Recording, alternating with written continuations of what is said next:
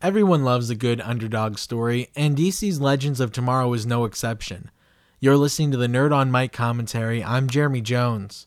I can remember media coverage when the CW announced that they were ordering a new TV series featuring an ensemble cast of characters. One radio host turned podcaster talked about how the CW must be desperate making a TV show about Hawkgirl, an ironic statement considering the wide breadth of superheroes who make their way through the Legends of Tomorrow. The point being that nobody understood how these B-rank superheroes could carry their own show.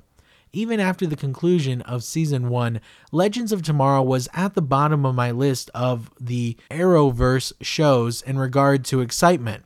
We had a new season of Arrow and Flash, plus the CW was rescuing CBS's Supergirl from cancellation, and the Legends had been outshined by the brilliance of Flash and Supergirl during the 2015-16 season. So color me surprised as I say the underdogs have risen beyond my expectations. The ragtag team trimmed the fat and brought up some new drafts as it entered Season 2. We said goodbye to Captain Cold, Hawkgirl, and Hawkman while we added Vixen and Citizen Steel to the legendary ranks. The former team leader, Rip Hunter, is noticeably absent for half of the season. And I think the format of rotating cast members is a great idea for the show. It generates continuous change and renewal while keeping things fresh without having to engineer drama for the show. Another great boon for the show is its shorter season order. The big cast and short episode count allows the opportunity to get in and tell the story without needing to stretch storyline out with pointless filler or, as I said, engineered drama. The actual storyline for the season brings back the fan favorite Flash villain Eobard Thawne, also known as the Reverse Flash. In this sense, Legends of Tomorrow almost feels like a subplot of The Flash. Considering the basis of Season 2 spins directly out of Flash's Season 3 opener, with Eobard Thawne back from the dead trying to escape the speedster of death, the Black Flash.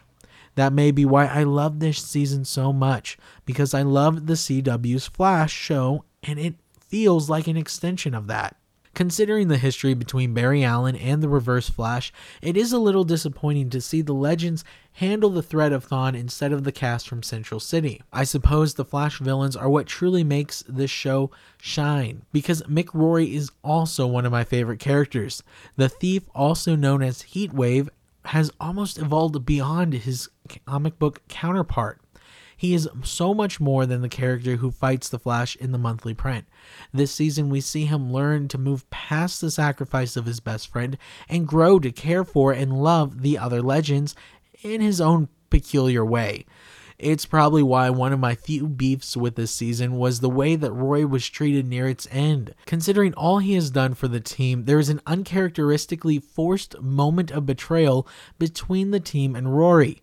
Rory makes one mistake when he thinks he's losing his mind, and all the friends he's lived with for more than 2 years suddenly turn on him, creating the self-fulfilling prophecy that they worried about.